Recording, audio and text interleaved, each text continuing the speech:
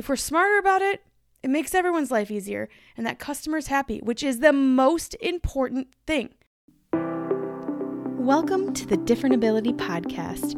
I'm your host, Katie Fortune, the girl that says, it's not my disability, it's my different ability. We are going to dig deep every week discussing the challenges, the struggles, the successes and wins with being different.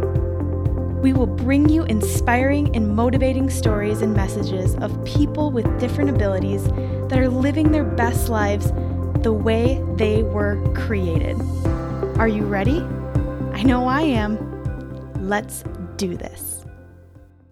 Hey, welcome to the Different Ability Podcast. I am your host and friend, Katie Fortune. Thank you for being here today.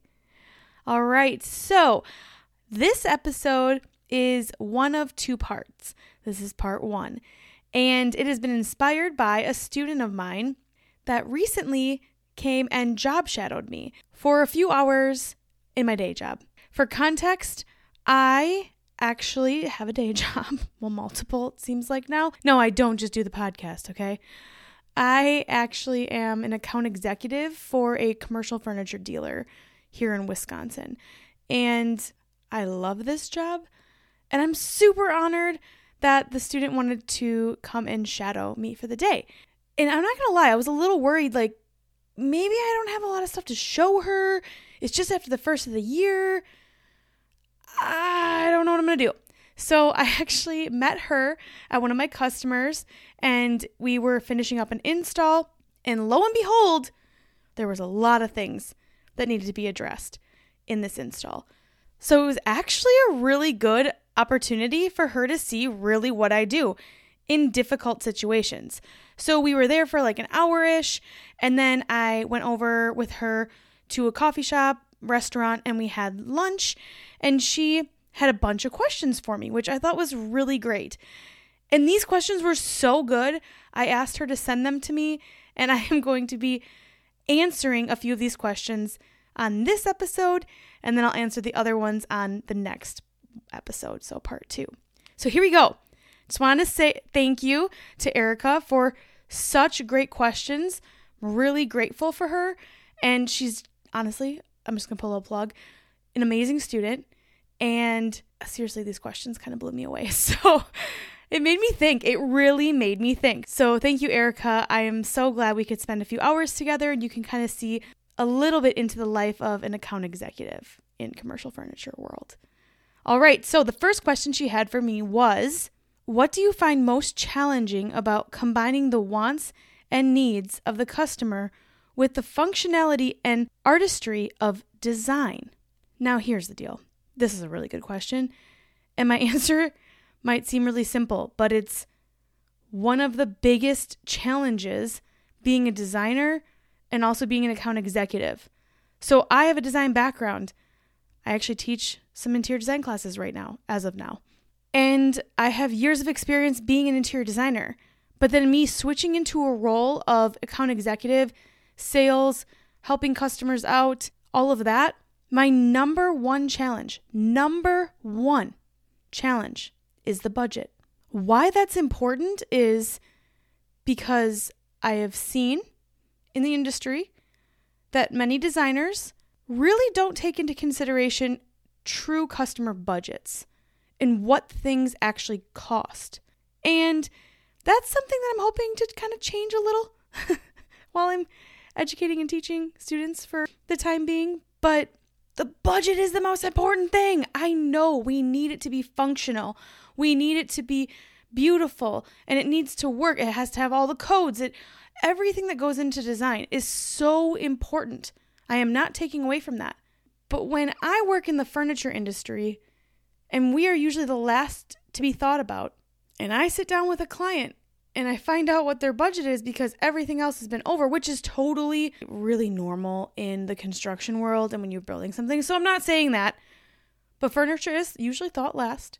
And there's usually not a lot of money for furniture. But then a designer goes and specifies a beautiful chair, right? Super beautiful, from Spain. The chair's $3,000 and the shipping is $2,000. Does that make a lot of sense? Again, I don't need to go on a rant about this, but thinking about budgets, being thoughtful of how we are choosing different things, all of the different lists of things that these customers are wanting and needing and the functions. And of course, the price is really important. And it's really important to me in my industry because I'm the one having to show them the price of all of this furniture. And a little side note for you, when you're in the furniture industry and you're working with many different manufacturers, like onesie, twosies, random manufacturers all over, you're not going to get the best discount. I'm going to tell you that right now. But when you think about the project, be really smart and thoughtful of what we're choosing, how we can bundle different things, how can we achieve this, but keep this within this same manufacturer maybe, or a partner manufacturer, you can get some really great discounts, more than our normal standard sometimes, depending on the size of the project. And not to mention, all of it shipping from many different places. Where is it going to the warehouse? Are we having to set up people to wait for the truck to deliver direct? There's so many different pieces, a lot more, by the way, that go into a furniture project, but the budget is what the customer remembers. And then on top of it, let's say we sell a project and we're all done and it's all good and the customer's left with all the furniture and they're happy. Something goes wrong. Now that customer has to go figure out what manufacturer, what dealer, who do I call, how do I get a warranty, X, Y, Z for the rest of the time they have this furniture. If we're smarter about it, it makes everyone's life easier and that customer's happy, which is the most important thing. Making sure that customer is happy with what we have done and provided. So budget for sure is my number one challenge of how do we get all of that other stuff, which you said, again, the question was, what do you find most challenging about combining the wants and needs of the customer with the functionality and the artistry of design? Budget. That's the answer. That was a long-winded answer before. This is the answer. Budgets. How do we get everything they want within their small budget? And it's just how it's going to be. But as students, if you're listening to this, start thinking about budgets. If you have a project and your professor gave you and there was no budget, give yourself an imaginary budget and start practicing this stuff. Because when you hit the real world and you're slapped in the face with a budget and then you feel like your hands are tied and you can't do anything cool because the budget's so low, which happens, that's frustrating. But guess what? If you're practicing that now, you're going to be really resourceful on how you can do some really incredible designs for little cost. So I hope that helped. It was a great question. But in my world, in furniture world, budget is number one of the biggest challenges, honestly. Okay, here's just a little break. I promise it's a small one. Have you checked out my online shop yet? www.shopkatiefortune.com. If you have not, you should, because I am adding more and more all the time and even more here soon.